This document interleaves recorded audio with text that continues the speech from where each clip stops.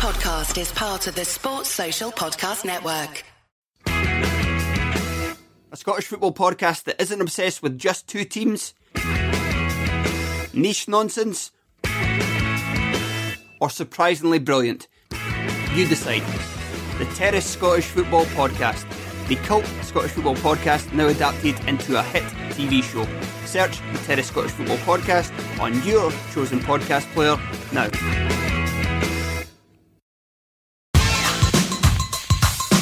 Hello and welcome to the Whistleblowers. It's been an eventful weekend, probably something that we could say after every COVID weekend and round of matches. Mr. Mark Smith joining us again. Mark, great to have you back. Oh, great to be back, Grits, Gareth. It's rare to have a pro like you on the show. Hey, come on. You made Real me what I pro. am. Both of you, my boys. Well, just about to say, bringing in G-Dob, Gareth Dobson. Good to have you on, mate. How are you? Good. Still licking my wounds. Still a bit shell-shocked. Yeah, I should cocoa. It was quite an eventful one. We'll come on to that in a minute. Mark, what have you been up to? Been doing any bits and bobs? Keeping an eye on Derby? What's been going down? Oh, well, I think we'll get into Derby in a little bit, but I've been pretty busy actually doing more Football 365 shows. We're now doing 2 shows a week. We do topical top 10s on a Tuesday, and we do Big Weekend on a Thursday. You can get that at football365.com. I host it. It's quite fun. Check it out if you don't hate the way I sound. You also might not hate the way that I sound and look at the same time. Who's a topical top 10 today? I mean, that was tough to say. Yeah, it is, isn't that? We do that every week. It was the top 10. What was it? It was the top 10 most pointless transfers this summer. Oh, that sounds quite tasty. Gareth, Gareth, we're going to have to start theming stuff, aren't we, Gareth? And I absolutely love a top 10. A list planning. An audio listicle. That's it. Yes. Very much. Well, let's get back to the footy because plenty happened. Let's start with the Merseyside derby. That seems like a pretty fair place to start. That was lively, wasn't it? Well, I mean, should Pickford be in jail? Well, apparently, I think at least in the stocks, maybe, I think, 25 lashes, maybe, something like that. He sort of plays like his hands are in the stocks already, don't they? They're all sort of like up there in weird angles. Nothing seems natural with him. Yeah, I mean, I don't know what to say about that game, really. I don't know what to say about the entire weekend of football, but that game in particular seemed like... It seemed both like a traditional derby in terms of it was very intense and lots happening, and also completely odd and futuristic with there being no fans and VAR coming in to save the day for Everton at the end there. Yeah, and did it feel like that to you? I mean, were Liverpool the better team, would you say, Mark? Because I'd say Everton gave as good as they got for parts of it, but there was some, it's always a difficult challenge for them, but it's the first time they've looked like they might give Liverpool a proper game in quite some time. Yeah, I think in previous years we've had good Everton sides, haven't we? I mean, the one that springs to mind is always the one with, Jelavic and PNR and Cahill and those sorts of players. Yeah. And they've always, it's rare that they don't turn up for a derby game. It's just normally they get outclassed. Whereas on Saturday morning, it felt like they now have certain individuals in that side who probably could get into the Liverpool side, and just some real quality on the ball. I mean, obviously James always looks like he can pick a pass, always looks dangerous, and Calvert-Lewin, they've got a serious number 9 who could be at the top for a long time now. Who owes Gareth everything? I think Gareth touting of him will be a hallmark of this season's Whistleblowers, which was... And rightly so. Yeah, I mean, it caught us off guard at the time, but now looking back, it was quite prophetic. Genius. Yeah, really, I think Calvert-Lewin should really be getting a Gareth Dobson tattoo on his lower leg, like the Conor Cody guy. But I thought it was a really interesting and exciting and sort of mental game. I do think Liverpool were probably the better side, but as I say, Everton looked dangerous whenever they went forward, and I thought probably 2-2 wasn't unfair. Or is that me being over the top there, Gareth? Did Liverpool deserve to just pace them there? I did think that it was possibly the best that Liverpool have played this season. They looked like they'd kind of got some of their vim and vigour back. And like going back to what you were saying about previous Merseyside derbies, it always struck me that for the last few years, Liverpool have almost kind of played down to Everton. They haven't really, looked that good. There's been a few like late winners and scrambles. So yeah, it was nice to have a game where Liverpool, both look good, but Everton also. I don't know if matched them is quite. Everton did really well to hang in and then basically strike when they had a couple of opportunities. To have a threat, to have a goal-scoring threat is the big thing, isn't it? Yes. It feels like Everton have really changed that. I mean, we joked about it at the very beginning, but that losing Van Dijk is monumental. I mean, it's massive. It's bigger than when City lost Laporte, and that definitely cost them the season. So, I mean, implications on that, Mark? I mean, how do you see it? Because Liverpool didn't strengthen, didn't replace Lovren, and now have to do exactly what City did with Fernandinho, but is it Fabinho? Well, it could be Fabinho, could be Matip maybe coming in. I mean, they've got players who can slot in, but obviously they're professional footballers and they're good quality defenders, but they're not Virgil van Dijk. I mean, we're talking about one of the best centre-backs of the last 25, 30 years. He's in the conversation, isn't he? I mean, whether you rate him that number one or not, he's certainly in the conversation. So, of course, it's going to be hard to replace. But this is where we see what champions are made of, really. You've seen over the years big teams lose key players for a large stretch of the season, and you got to see what you can dig out as a squad. So this is where they'll start earning their corner, I think, that Liverpool side. It might be a case of, Fabinho drops in, or maybe it's that they just play two more defensive midfielders to give them that shield in front of them. I don't know, but I mean, it's going to make the season more interesting, because I think Liverpool, certainly in my book, we're going to run away with it again this year. So maybe that won't happen quite as easily. I mean, we probably have to talk about the tackle, don't we? I mean, it's Monday night now. Yeah. Everyone under the sun has talked about that. I mean, Grits, you're an ex-pro. What did you make of it? If you were on the end of that, what would you be thinking? Well, it's one of those ones. It's one of those reckless ones after the action. The referee should have pulled it up. He should have picked it up. He should certainly have addressed it. The problem is, if you sometimes get away with those ones where you can give him a booking, or you can give him a talking to and say, "What the hell are you doing? Calm down." But because this Van Dijk injury is so profoundly bad, I mean, there's the worst injury you can get in football, apart from breaking your tib and fib, your cruciate ligament, because coming back from that is incredibly difficult for most players. Yeah, but we didn't know that. We didn't know that at the time. No. Do you not think they could have used VAR and actually said? Yeah, that's a whole different conversation. Yeah, it's a whole different conversation, and other people are having it all left, right, and centre, and it's frankly quite boring. I think Pickford's got some issues as a footballer. I think Pickford has some really erratic play. Gareth, I wanted to bring you back because talking about, I mean, Van Dijk and losing Alisson, Liverpool have got a unique challenge now. Now, if I back any manager to be able to solve that problem, it would be Klopp. But with the window shutting, it's kind of limited his options. Yeah, I think, apparently Alisson's return is slightly closer than they'd initially feared, and he might only be a few more weeks. So the next international break, incredibly, is only 3 weeks away. So I'm guessing. Christ. I know. He'll be back probably around then. So if they can hang on, they might be okay. But I do think the window closing may have long term actually worked in their favour, because I'm not sure who they could have gone and panic bought. Yeah. Good show. And they obviously, I assume that when a manager goes into the season, they have to account and say, okay, if we're short at any of these positions, do we have enough cover? And he would have come to the conclusion that yes, they did. So hopefully, he's going to have to back his judgment with rolling what they've got. I mean, moving Lovren on in the summer break was, it seemed very straightforward at the time. He was never really pulling up trees at Liverpool, but they do look a little short-handed.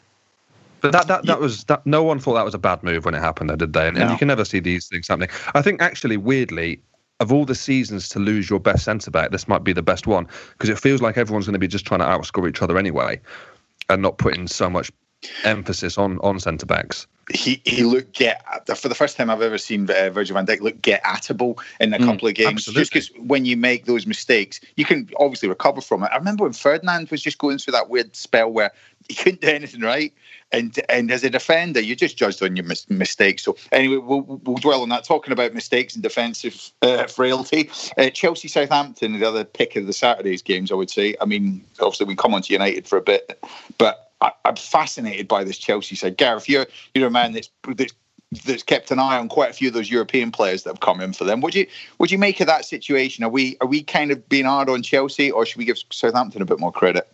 It's hard to say. I mean, I don't want to say Southampton, look dead and buried, because obviously, as we're about to discuss, Chelsea always seem to leave the door open. But I thought Chelsea, played well and were fairly comfortable, except they just can't keep out of their own way. I think other Chelsea teams or Chelsea teams of defences would have probably romped that, or not romped that, so you've closed it out fairly comfortably.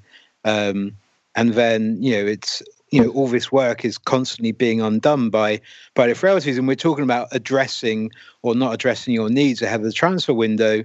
I don't know how much say Lampard actually has in their their squad movements. Yep. Players do seem to be presented to the Chelsea manager sometimes, but you do have to wonder what the assessment was that, Thiago was going to be the singular piece brought into the middle of the defence to solve it. Obviously, they did bring in, Chilwell as well at left back, but that's, he's an attacking player ostensibly, not a key defender. So, I mean, strange, we should probably do the thing where we don't just blow past Southampton. Danny Ings is now a regular goal scorer. You can't talk about last season now in terms of it being a one-off or a fluke. He's continued that form, and that's very exciting as well. Yeah, no, I totally I think agree, also, Mark. I mean, Che Adams as well for Southampton should get a mention. He struggled for so long last season to get his first goal, and since he got that first goal, he's been absolutely fantastic. His final ball is great. He's creating goals. He's breaking open defences and just creating openings, and he can finish as well. I'm really pleased for him because he was great at Birmingham. Yes. And it is hard to make that step up, and it takes players a little bit longer than others sometimes. And I'm pleased to see him doing well. On Chelsea, I mean, I think I said this last time on the podcast, and this isn't just saying this after the event, but Chelsea needed to not worry too much about bringing in the likes of Havertz and Ziyech, because they've got people like Mount and Pulisic who can already do that job. And last season, it wasn't an issue for them scoring goals. What they needed to do was stop trying to bring in sexy players and just strengthen and spend most of your budget on two big, ugly, solid centre-backs. Yeah. And you know what? It would have sorted out that entire team. You know what it's like? I think goalkeepers and centre-backs are the ones that instill confidence in the team. Yeah. And if you have that triumvirate sorted, as well as Chilwell as well, he's definitely an upgrade on the left. But that would have sorted out the entire team, and the likes of Mount and, pick any number of players that they have going forward. Barkley would still be there, for example. I just felt like they focused on the wrong positions. Maybe this is a long-term thing, and they're thinking Lampard will be there for 5 seasons. There's a chance that might happen because he is Chelsea through and through, and you know what Abramovich is like. They seem to get on really well. But this is Premier League football, and most managers don't get 5 years of grace. So they might not be there next summer to continue the build and bring in the centre-backs then. So get them in first, get your defence sorted out, and then see where it takes you. Well, this is what Liverpool did. They, just focused on getting in Van Dijk because, to be honest, they made do. They actually gave Gomez and Trent Alexander-Arnold players that perhaps would have struggled to, been bit part players. Because you look at, you have to give those sort of players a run in the team and blood them. Chilwell obviously comes in, but Alonso had a great finish to last season, and he's handy enough. And then you've got on the right hand side, Azpilicueta can't get in the team, who's their best player, who's their skipper. It's totally imbalanced. On you're totally right about bringing in the right personnel. Just again, it's the same situation a lot of clubs are finding. They can't find the right personnel. But like Gareth says, we have no idea what the inner workings are of Chelsea's transfer policy. We don't know who's calling the shots. I mean, they feel like very Lampard signings, but I don't know that for sure. He might have been asking all summer for 2 proper centre-backs. I don't think he was, but he might have been. Yeah. All right, fair enough. Let's move on. Last game on Saturday, which was Man United away at Newcastle. This was a big game for quite a few of the Man United players that were proving some doubters wrong and kind of fending off. The wolf was definitely the door for some of them, but...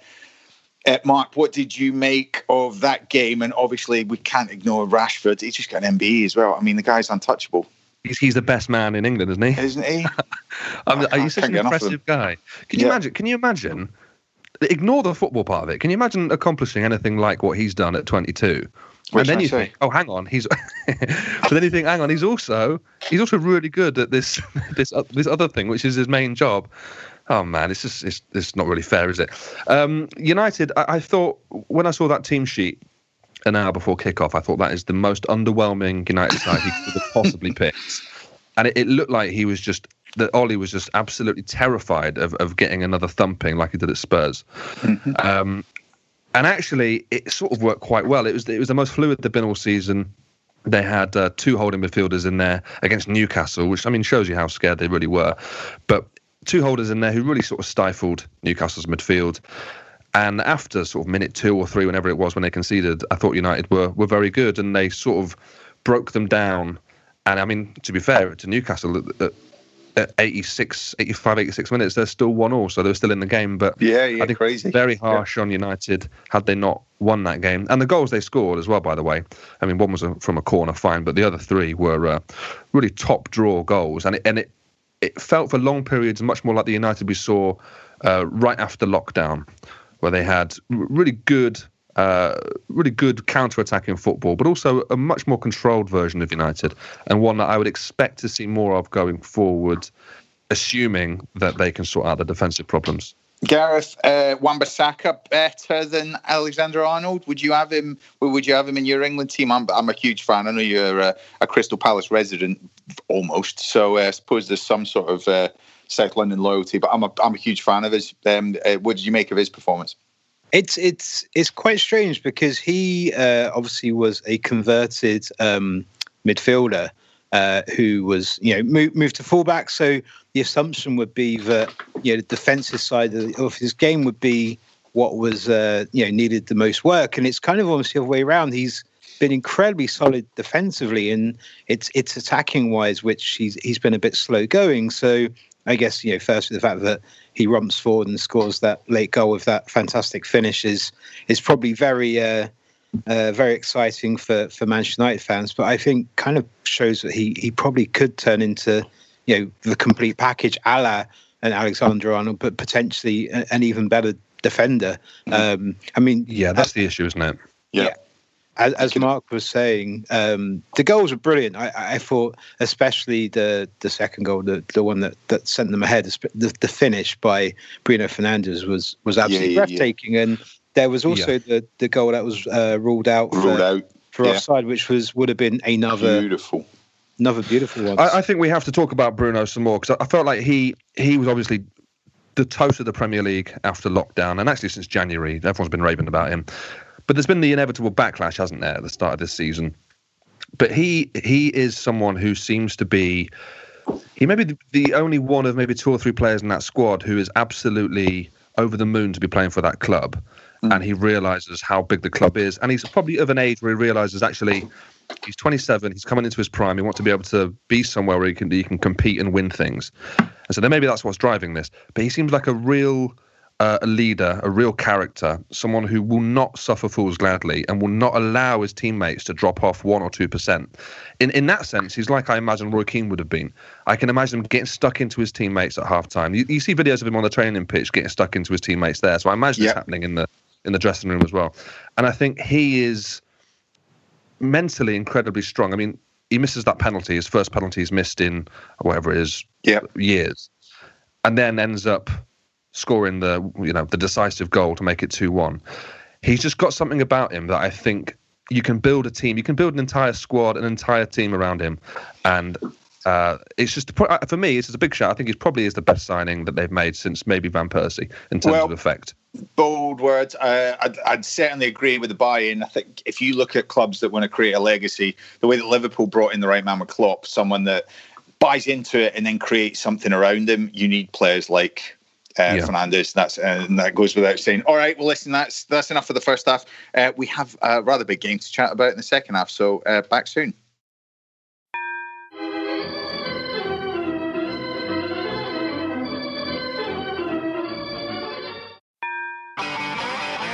If you want an e-bike that doesn't look like it's made for the shopping precinct, something that's less Mr. Bean and more Steve McQueen, Check out the range of bikes from London-based Cooler King. From dope 250-watt city bikes to Harley Bobber-inspired 750-watt beasts that can tear your face off while leaving your smile intact. Cooler Kings are made in limited numbers, yet highly affordable. Check them out now on the web at cooler.bike or find them on Instagram with hashtag CoolerKingBike. Cooler.bike. E-bikes that are cool AF.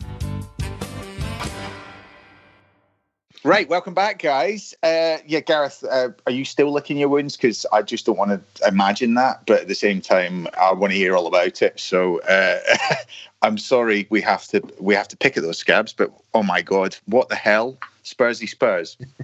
It did feel quite Spursy, when Gareth Bale starts watching the game from the dugout, Spurs bringing up after 15 minutes. He's like, it is different. It's true what they're selling on. It is going to be different this time. And, he turns up on the pitch and 15 minutes later, it's very much probably what he remembers from 7-8 years ago. It's really strange to be critical of a manager that when you go 3-0 up to say you didn't kill off the game. But, he happily just draws the team back. And as soon as the first goal went in, you did get a sense that Spurs looked very vulnerable. And given what happened against the Manchester United, a few weeks ago, where he did not let the team sit and he really, he let the dogs out. He really pushed them onto United to, because he wanted to embarrass United because it was a personal issue. Yeah.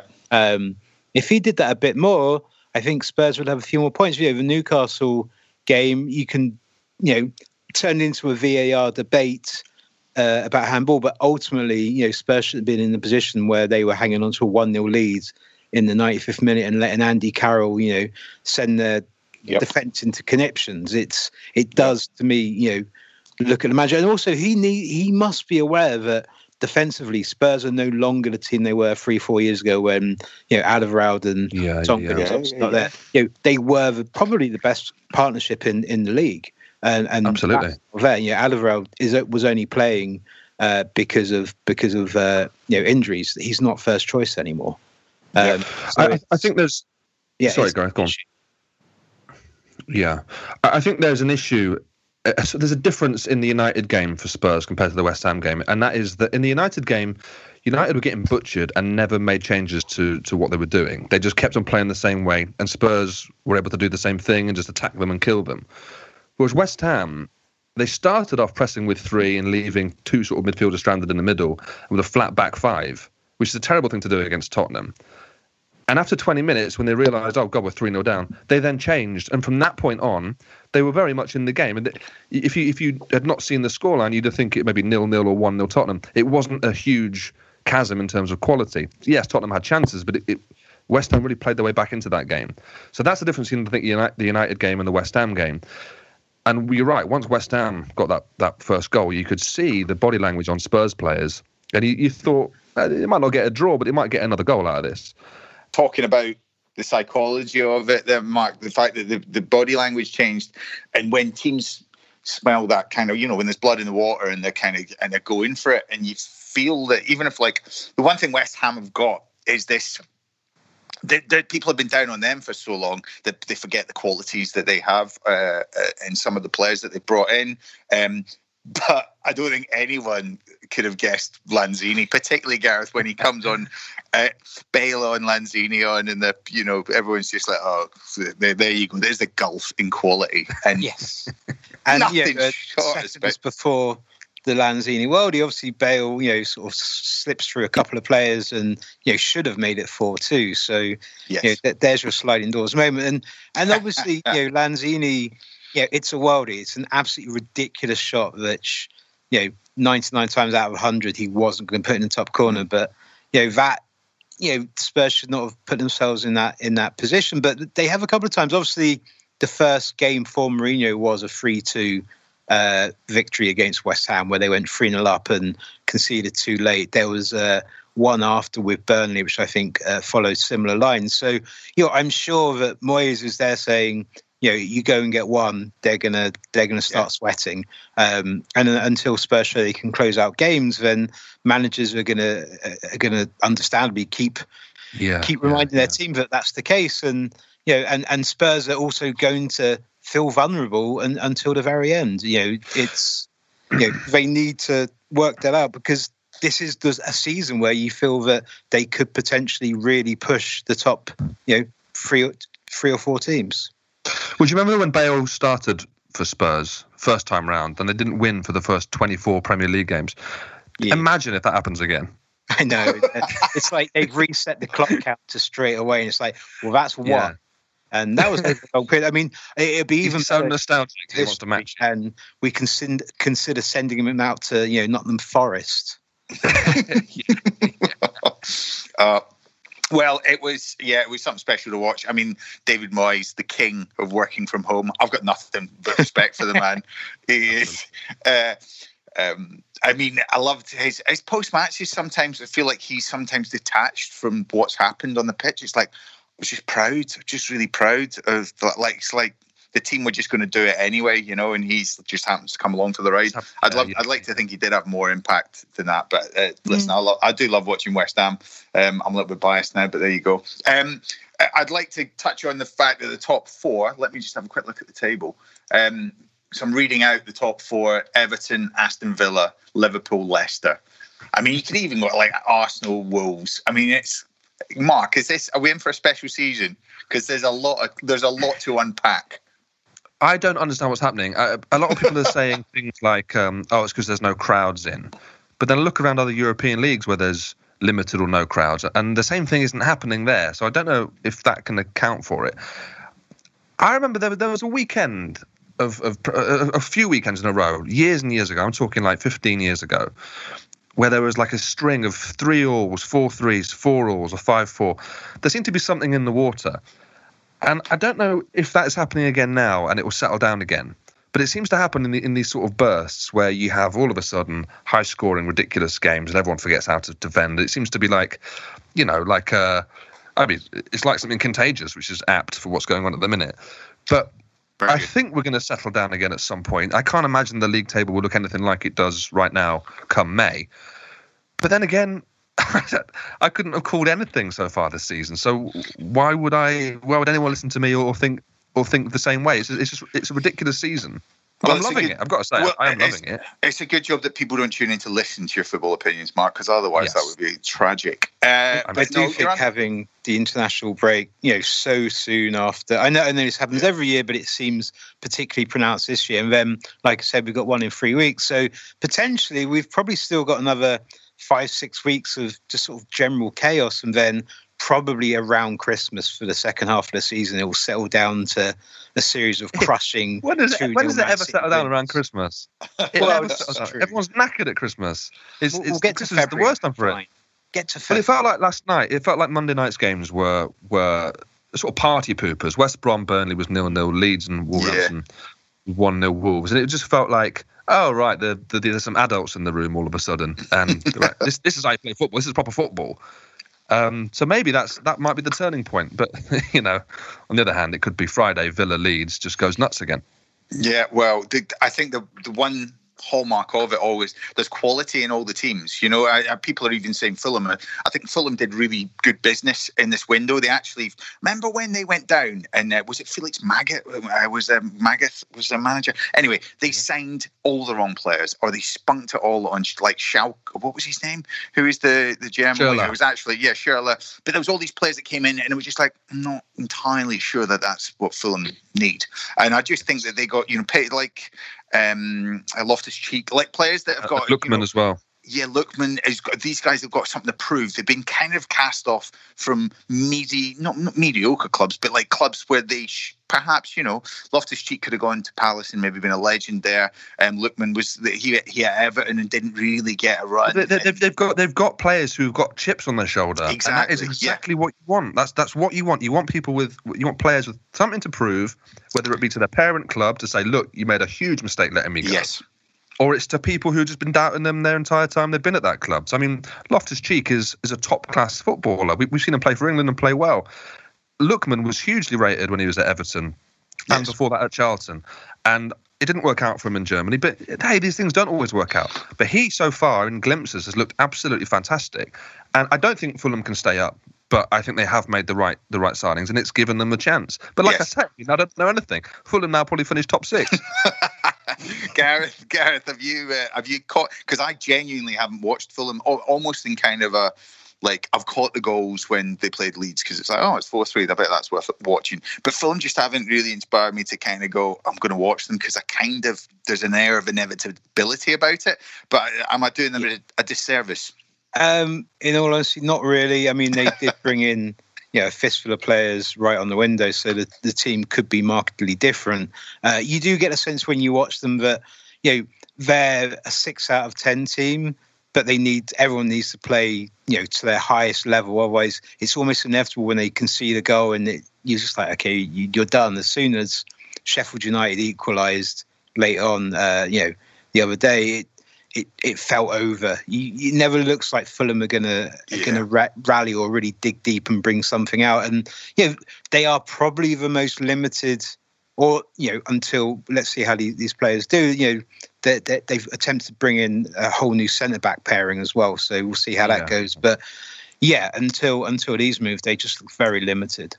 Fair enough. What I noticed was that in Fulham's games so far, whenever they've been playing, Derby County have been trending on Twitter, because obviously people talk about the 11-point season. Can Fulham smash that record? And actually against Sheffield United, that wasn't happening. So they must have been a lot better if no one's mentioning Derby County. Oh, Mark. Well, while we're on the subject, let's make the last couple of points personal ones. Derby County and the Rooney fiasco. I mean, well, to be honest, Gritton, tell us what's the story for those that don't know. Well, the best detail is the most Wayne Rooney-esque thing ever. It's Phil Bardsley's brother came to deliver a watch. I mean, I can't get that's the most lower league football. That should be happening. That sort of stuff would happen down in the League Two, and it'd be a fake one of whatever the watch was, of course. Yeah. And that's all I really paid attention to. And then obviously the fact that he came around, he's positive. He didn't disclose that to Rooney. Then that he knew it. He knew he was positive as well. It's a classic Bardsley move. It's just he's gone around there. He's known he's done something wrong. He's not held his hands up. He's got a dodgy watch in his back pocket, and Wayne Rooney can't distance himself from it because unfortunately the government guidelines say that he has to isolate. And Philip Cocu was cock a hoop. Philip Cocu has been there for 18 months now, and I honestly think Derby County have put him through more than most managers in their whole lives. It's just gone from sort of disaster to PR disaster. This one, I don't blame Wayne Rooney for this one. This isn't his fault. This could happen to anybody. Anyone going to visit somebody should be honest and upfront about it. If you know you're COVID positive, you don't go. It's as simple as that. Especially if it's someone as high profile as Wayne Rooney, who is absolutely needed to be fit and healthy and not on COVID protocol. It's the He's same. going to miss 3 big games. He's going to miss Huddersfield. He's going to miss Nottingham Forest on Friday. Ooh, that's tough. Have you lost me? Yeah, no, I've got you. Can you hear me? Oh, yeah, sorry. I'll go from that bit again. He's going to miss Huddersfield and he's going to miss Nottingham Forest. So they're huge games for him to be missing. It's just every couple of days we seem to release a statement at Derby County, and it's always got the bloody corner flag on the picture, and we know something bad's coming. And this time it was about Rooney, and we don't have any strikers as it is because we let Marriott go on loan to Sheff Wednesday. Colin Kazim-Richards isn't quite fit enough to make the first team. Martin Waghorn's coming back from injury, so we've got no strikers now. It doesn't feel great at the minute. And that's the most championship striking lineup ever. Waghorn, Kazim-Richards. I mean, wasn't that the Blackburn forward too in 2014? I don't know. I feel for you, mate. I do feel for you. But you know what? I think there's something bigger here going on. I think now we know that you can infiltrate a footballer's house by sort of pretending you've got a watch on you and they hit COVID protocol. You could see it happening a lot. You could see sort of sleeper agents going into Mo Salah's house and, trying to offer him something. And all of us, oh, sorry, Mo, I'm COVID positive. I should have mentioned the easiest thing would obviously just be people dressed up as food delivery people. Oh, how good. They are. You just have them fully primed with, disabling diseases, and you could knock out the entire first team. This will happen, I promise you. And if you're an Instagram model, certainly, or Snapchat, whatever the kids are into these days, Vivo or Boomtown or whatever they're playing. What's the thing that everyone does at the? What's the one that they're all on at the TikTok? Basically, I mean, just one of them has to get into Mason Greenwood's whatchamacallit inbox, and then you're laughing. So I mean, that sounded like the most dad comment ever, but it is true. These situations have. What are the kids using? What are the kids using? The TikToks infected via DMs. Shocker. There we go, Gareth. I was just going to let's finish with what you've been up to and what's going on at the minute. I mean, was there anything else you spotted in the footy over the weekend, or have you been kept busy with music? Super busy with music. Everyone's getting back to it. We have. So Griff Rhys, the singer of Super Furry Animals, has just announced his memoirs yesterday, which I can tell you are absolutely incredible and well worth your time. That they'll be out in time for Christmas. Oh, amazing! Lovely. I mean, is it an impenetrable title like some of the lesson on Super Furry Animals? Is it in Welsh? It must be. It is called Resist Phony Encores, which speaks to. So he uses a lot of signs at shows, and he's a big fan of communicating with the audience in weird, abstract ways. So it's taken from that. But a few bits of Welsh in the book, but largely English language for us proles.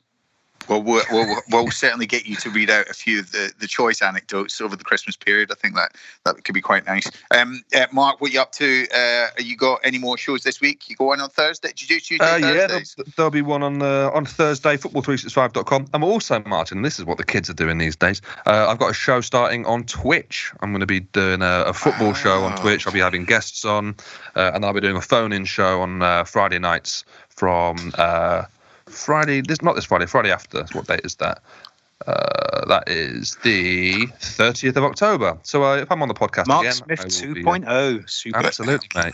Absolutely. Oh, well done, mate. That sounds exciting. Hard. That sounds exciting. We'll certainly be chatting about that online somewhere using one platform or another. But definitely good luck with that. We look forward to listening to it.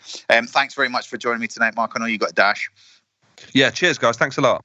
No, top man. And Gareth, thank you very much, sir. We'll be back next week, I would imagine.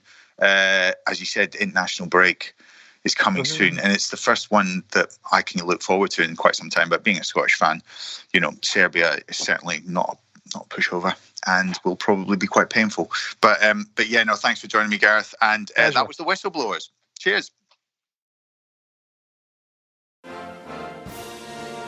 Wasn't that a great podcast? Now, if you've got 90 seconds spare in your day, come and listen to ours.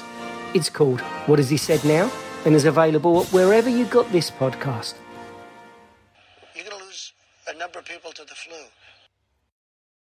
This is a Playback Media production. To listen to all our football podcasts, visit playbackmedia.co.uk. Sports Social Podcast Network.